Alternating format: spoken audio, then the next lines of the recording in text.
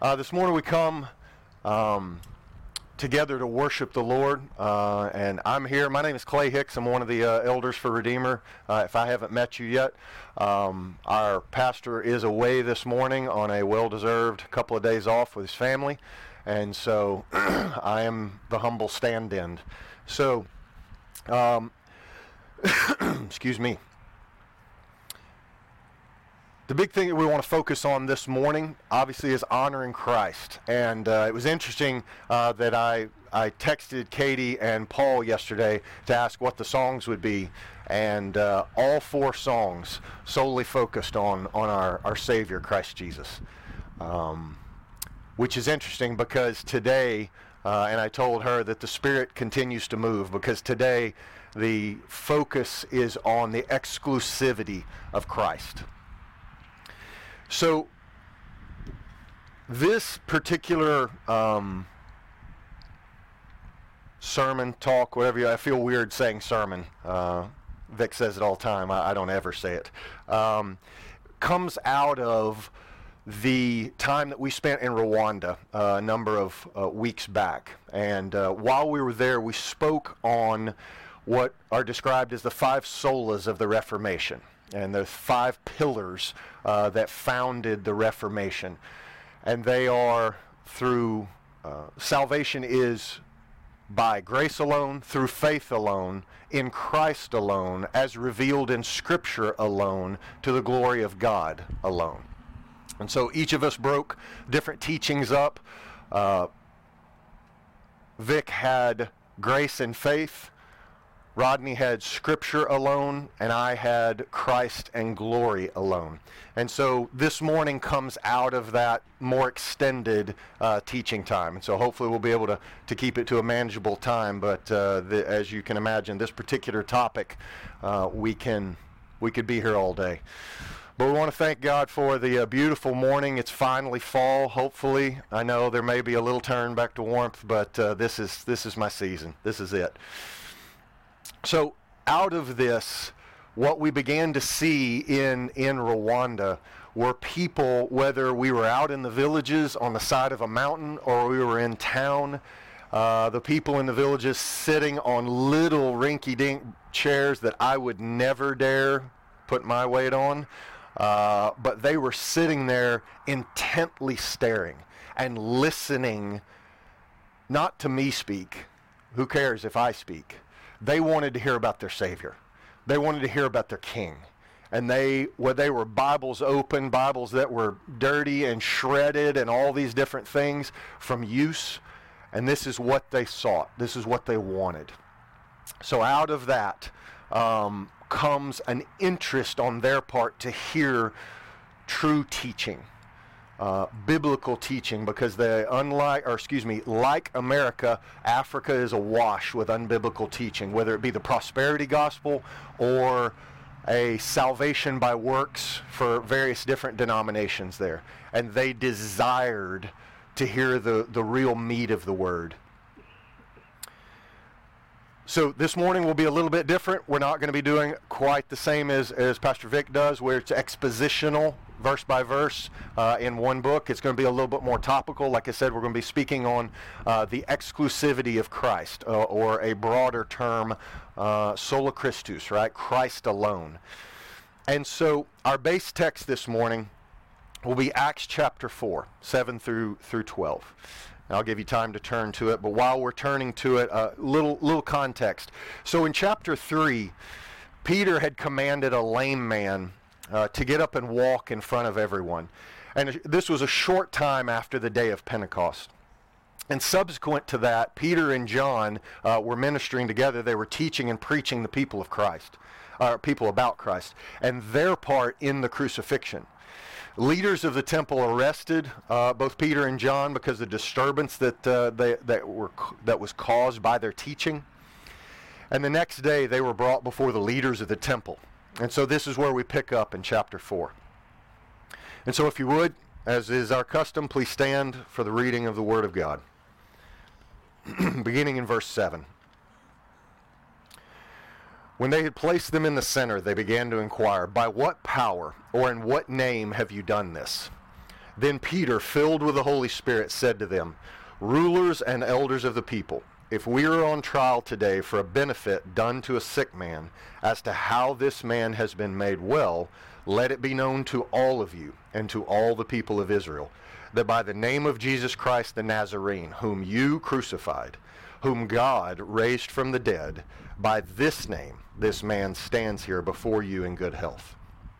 He is the stone which was rejected by you, the builders, but which became the chief cornerstone. And there is salvation in no one else, for there is no other name under heaven that has been given among men by which we must be saved." Thank you. You may be seated. So as we're being seated and moving on here, the first thing I want to point out in this particular scripture, and actually I should speak to an aside. If you're a note taker today, I'm probably going to frustrate you a little bit. We're going to go on a little bit of a tour. So if you're one of those that needs to get every single one, you might want to watch it afterwards. But the ones that we really want to focus on, we'll read. But the first thing that I want to really point out here in this particular portion of Scripture is Peter says that salvation is in no one else. He doesn't say in nothing else. He says in no one else. And so the question that we're going to explore today, and we're going to go through and hopefully come to a very strong conclusion in the end, is why? Why is there salvation in no one else, in no other name under heaven but Christ alone? And so to answer that question, we need to start at the beginning with the doctrine of man. And so you'll recall that in Genesis 3, it recounts the fall of mankind and the introduction of sin into the world. And so the three things that were struck at there, the three truths that were struck at by Satan and then Eve herself, the first one was, what is true? And Satan goes after that particular question by saying, "You shall not surely die." And secondly, he goes after what is right. He tempts her by saying that to eat of the fruit will be to be like God. And she looks at it, and it's good for food and its desires to make one wise. And then finally, Eve struggles with a particular question. Am I creature or am I God? Am I the one who is to be obedient to the master, or am I a God unto myself to make my own rules and my own laws in the way that I want to be? And so this, of course, as we all know, brought sin into the world and brought the curse of sin to mankind that we battle to this day and will until we reach heaven. And so we see David describe this in Psalm 51 when he says, "Behold, I was brought forth in iniquity, and in sin did my mother conceive me." And he's certainly speaking of himself, but by extension, all of mankind. And we discussed this in our theology class a number of months back, that mankind is born into sin. And we struggle with that, and we are dead in our sins and trespasses, which is what we'll read here in Ephesians chapter 2. And so Ephesians chapter 2 is our next stop for this, in that mankind is dead in their sin and trespasses. And it says in Ephesians 2 verses 1 through 3, "And you were dead in your sins and trespasses, in which you previously walked according to the course of this world, according to the prince of the power of the air, of the spirit that is now working in the sons of disobedience. Among them we too all previously lived in the lusts of our flesh, indulging the desires of the flesh and of the mind, and were by nature children of wrath, just as the rest. But God, being rich in mercy because of his great love with which he loved us, even when we were dead in our wrongdoings, made us alive together with Christ, and raised us up with him, and seated us with him in the heavenly places in Christ Jesus, so that in the ages to come he might show the boundless riches of his grace and kindness toward us in Christ Jesus." And so we see that even just in our very nature, it says in our nature, we were children of wrath. And Jesus goes on in John 8 to talk about everyone who commits a sin is a slave to sin. In John 15, he says that apart from me, you can do nothing. And in Hebrews 11, the writer of Hebrews speaks of, without faith, it is impossible to please God. And so this is the state that we find ourselves in as unbelievers.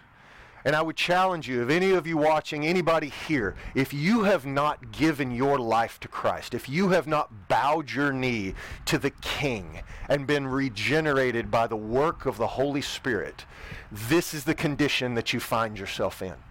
Whether you like it or not, whether you admit it or not, this is where you are. Not because I say it, but because the Holy Scriptures say it.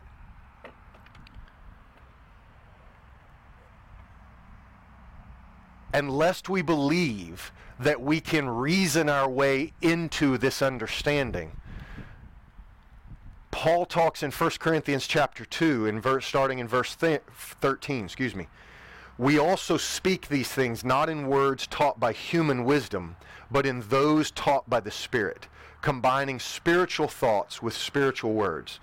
But a natural person, or an unsaved person, does not accept the things of the Spirit of God, for they are foolishness to him, and he cannot understand them, because they are spiritually discerned.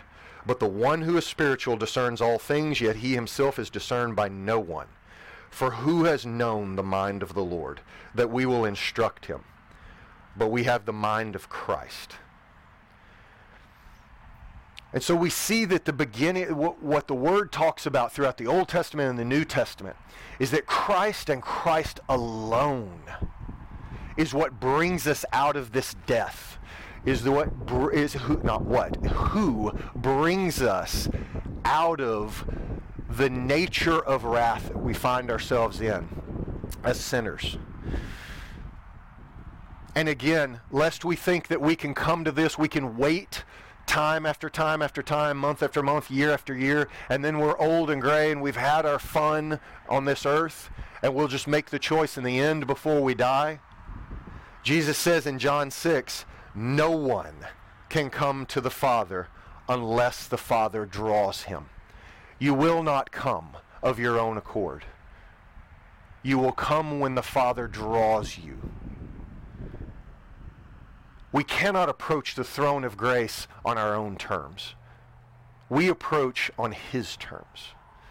And so this is the particular situation that we as people find ourselves in. And so how did God deal with this? Well, in the beginning, he put in place the old covenant of obedience, or you might have heard it, the law. And we see it as a foreshadow of Christ in Exodus 12, where God is about to bring the Israelites out of Egypt. And he is about to send the death angel to take the firstborn of everyone who does not belong to him. And he commands the Israelites to sacrifice a lamb and take the blood of that lamb and spread it on the mantle of the doorpost of their homes, so that when the death angel comes, the death angel would pass over that particular house. And that particular event is what was being, or is being celebrated at the Feast of Passover. And so we see in Deuteronomy and Leviticus the old covenant and the law established.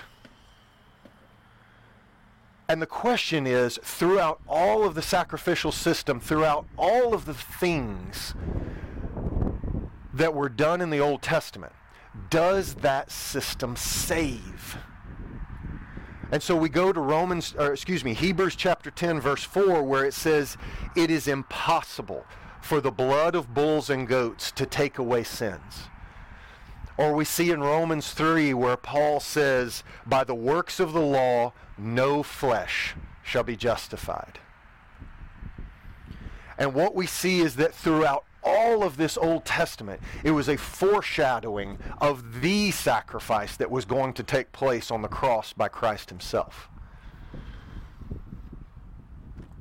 And we see in Genesis 3 that this foreshadowing is begun, where it talks about the seed of the woman will crush the head of the serpent. And we see in Micah 5 that the Savior will come from Bethlehem. We see in Psalm 72 that the kings will bring gifts. 2 Samuel 7, raising up from the offspring of David a king who will establish his kingdom forever.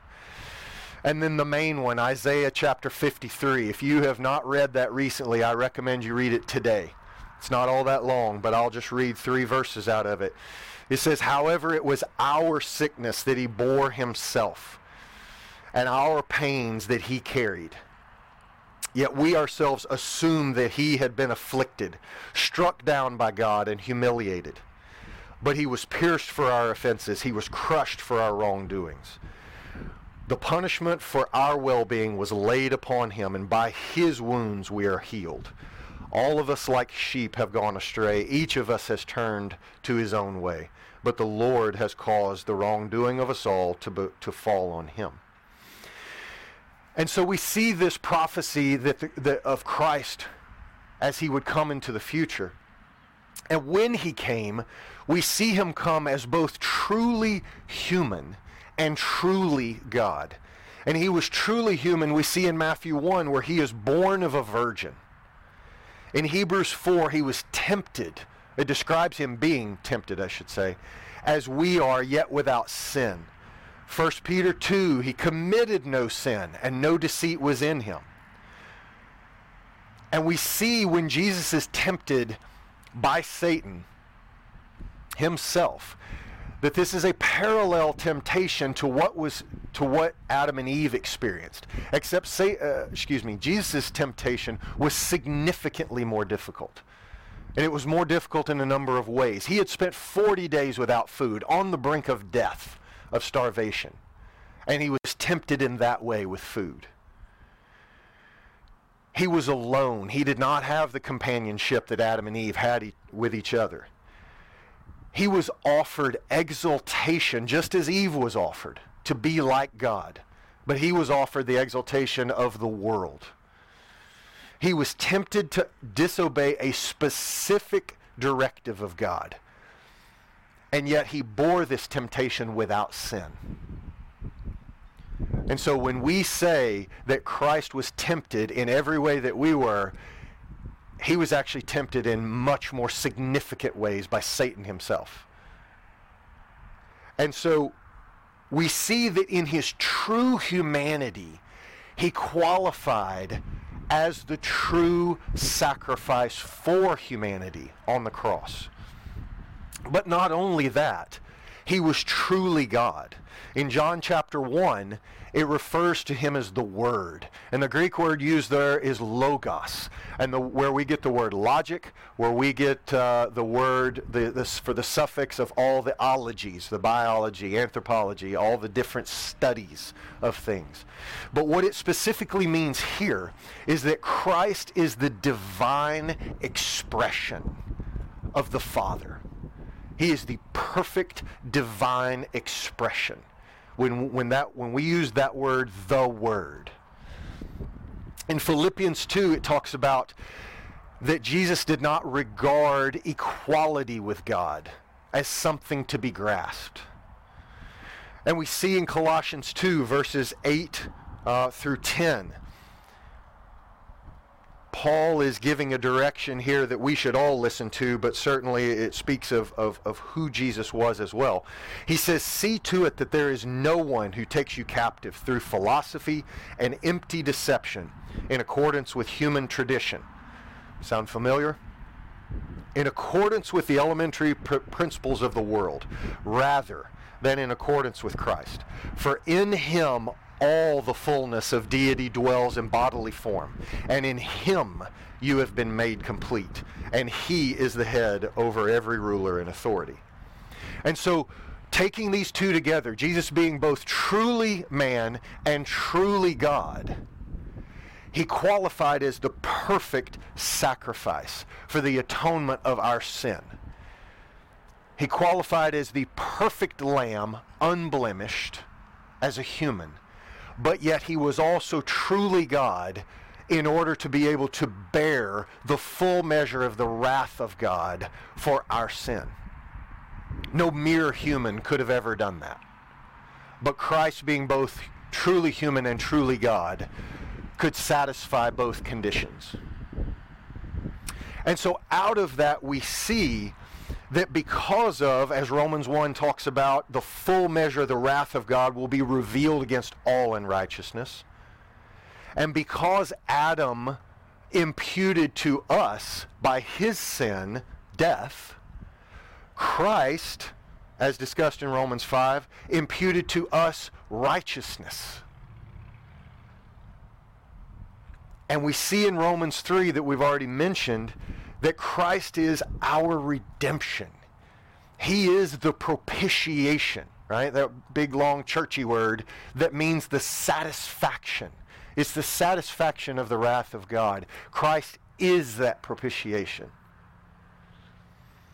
Because of the matchless things that Christ did on the cross, we now can go to Romans 1 and celebrate as believers that there is now no condemnation for those who are in Christ Jesus. And I want to pause for just a second and go back to those of you who may be watching or who are here. If you are not in Christ Jesus, you cannot claim that promise.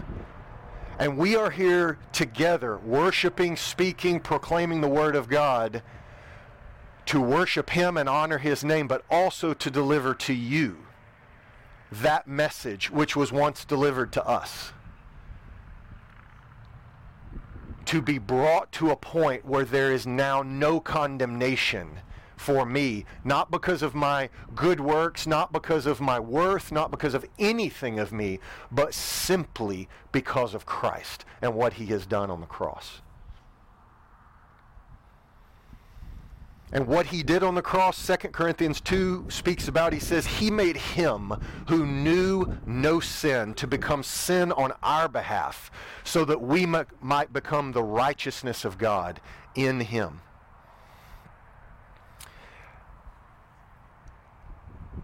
So now Christ has done this on the cross, and we look back to that for our salvation, no question. But the one thing that I want to maybe help us correct is that we speak many times about the gospel. Present the gospel, deliver the gospel. And I think we shorten our understanding of the gospel. And we sometimes, maybe without thinking, indicate that the gospel ends at salvation. The good news of Christ is not simply our salvation, though it is absolutely that. The gospel, the good news of Christ, extends for eternity. Salvation is just the beginning of the good news for the believer. It's just the beginning of our enjoyment of Christ forever. And so, how does Christ serve us now? He continues to serve us. Even as the matchless King that He is, He continues to serve us in His love for us. John Calvin spoke of Christ as three different things. That He was prophet, and not as the Old Testament prophets. He was the perfect prophet, in that He brought the perfect Word of God. And certainly not, as Islam describes Him, as merely a prophet. But He was the Logos, as we mentioned earlier. He was the perfect divine expression. He serves now as priest. If you want to look and see how Jesus serves us now as the great high priest, I refer you to Hebrews chapter 9. That He is the sacrifice for many. Once a year, the high priest would go into the Holy of Holies and would present a sacrifice for the nation. And Hebrews 9 describes Jesus as the great high priest, who not only offers the perfect sacrifice for us and for our sin, but is himself the sacrifice. So he provided it, and he is the sacrifice at the same time. And it is through his sacrifice that we as believers have the unimaginable privilege of access to the throne room of the Father. When we've prayed this morning, when we prayed before the service, when we pray on a daily basis, we have access to the throne of God, not based on us for sure, but based solely on the finished work of Christ on the cross. And we see now in Romans 8, in Hebrews 7, and 1 Timothy 2, how he now intercedes for us. He intercedes for us to the Father. And when the Father looks at us, he sees the finished work of Christ on the believer. A number of weeks ago, we in our theology class, we went through the concept of justification, where we are declared not guilty by the judge. Not because we really are not guilty. We are really actually very guilty. But because of the finished work of Christ on the cross, we now stand before a holy God, not simply declared not guilty, but declared righteous. Before God himself, can we imagine that? Before God himself, the author of righteousness, we will one day bow before him with our face on the ground, or whatever it is, whatever heaven is. If there is such thing as a ground there. It says there's streets paved with gold, so I'm assuming that's some sort of ground. We will have our face before him. And I can only imagine that we will be praising him for the not guilty verdict and the righteousness that we have been given, neither of which did we deserve. But because of his grace and his mercy has he decided to give this to us as believers. And so he continues to intercede for us. He continues to do the work of the great high priest and the intercessor, which is why we need no priest. He is the great high priest. And so the final way that we want to discuss this morning of Christ and the role that he plays in this world, in this universe, is the soon coming King. And I would direct your attention, if you want to turn there, Revelation chapter 19, verse 11 through 16. I have a number of favorite passages in the Bible, but this one is probably chief among them.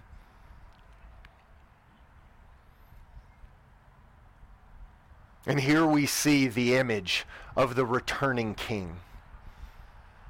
He came first as Savior. He came first as sacrificial lamb. He was not weak. He was not that doughy-eyed Jesus we see in paintings from the Renaissance. He was God incarnate. He was the master. He was the king. But he came with a purpose, and that purpose was to be the sacrifice. But here we see him on the other side of the coin. We see him as the coming King. And starting in verse 11, he said, "And I saw heaven opened, and behold, a white horse, and he who sat upon it is called Faithful and True. And in righteousness he judges and wages war. His eyes are a flame of fire, and on his head are many crowns. And he has a name written on him which no one knows except himself. He is clothed with a robe dipped in blood, and his name is called the Word of God. And the armies in heaven, clothed in fine linen, white and clean, were following him on white horses. From his mouth comes a sharp sword, so that with it he may strike down the nations, and he will rule them with a rod of iron. And he treads the winepress of the fierce wrath of God the Almighty. And on his robe and on his thigh he has a name written, King of Kings and Lord of Lords.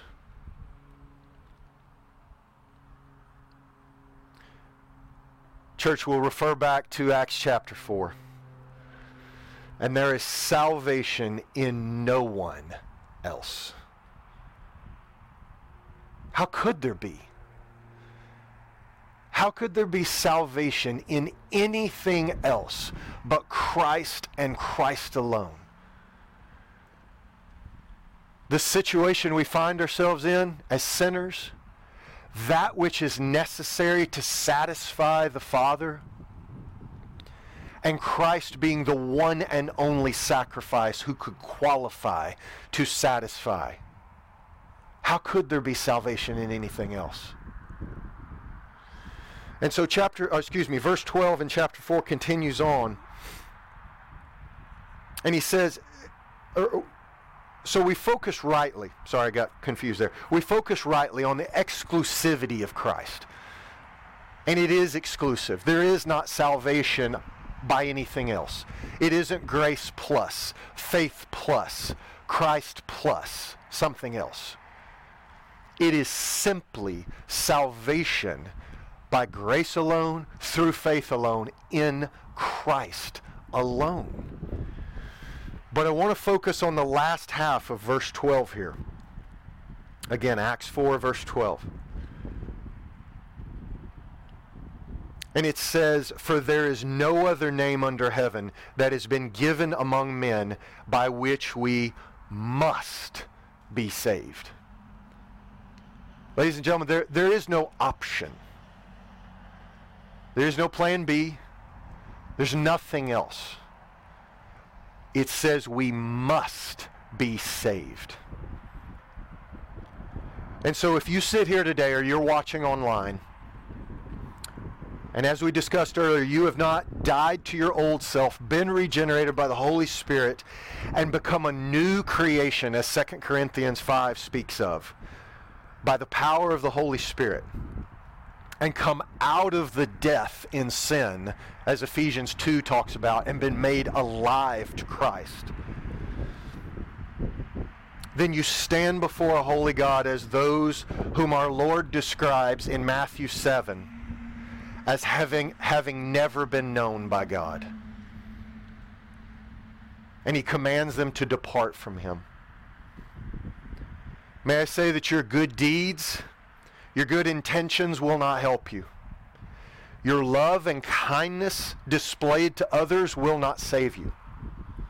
Your church involvement and worldly achievements will not impress the Lord of glory. How could they?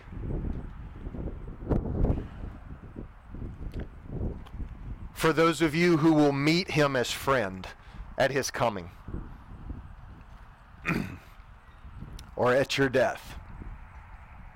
Sorry, I get choked up every time I think about Christ coming. I want it. I can't wait. My dad and I speak of this all the time. Take these words as encouragement. In this world which offers no hope. There is no hope in this world, ladies and gentlemen. The hope is in Christ and Christ alone. For those of you who are his, he is the hope. He is the way. He is the truth. He is the life. Seek him and him alone in these times. Your strength, your peace, and your very salvation comes from nothing and no one else. So we started with the words of Peter in Acts chapter 4, and we'll close with them as well. So in John 6, Jesus is explaining to his disciples, not just the 12, it was a broader group, that he is the bread of life. And many of the Jews were challenging Jesus, and many of the disciples actually left because of the difficult things that Jesus was saying. And so we find in John chapter 6, verse 67, or beginning in 67, Peter saying something that we should all live by. So Jesus said to the 12, "You do not want to leave also, do you?" And Simon Peter answered him, "Lord, Lord, to whom shall we go? You have the words of eternal life, and we have already believed and come to know that you are the Holy One of God." Let's pray. Father in heaven, Father, I pray we have honored your name. Lord Jesus, I pray that we have given you the glory that only you deserve. Your name is matchless. Your achievements are matchless. And we worship you for them. We worship you for you. Father God, for all those who would be within this hearing who are not yours, Father, I pray your Spirit would move, you would convict them, and you would bring them to yourself. For those of us who belong to you, who will meet you as friend, God, we worship you. We bow willingly at your feet to give you all glory, all honor, and all praise. It's in your Son's holy and awesome name we pray. Amen.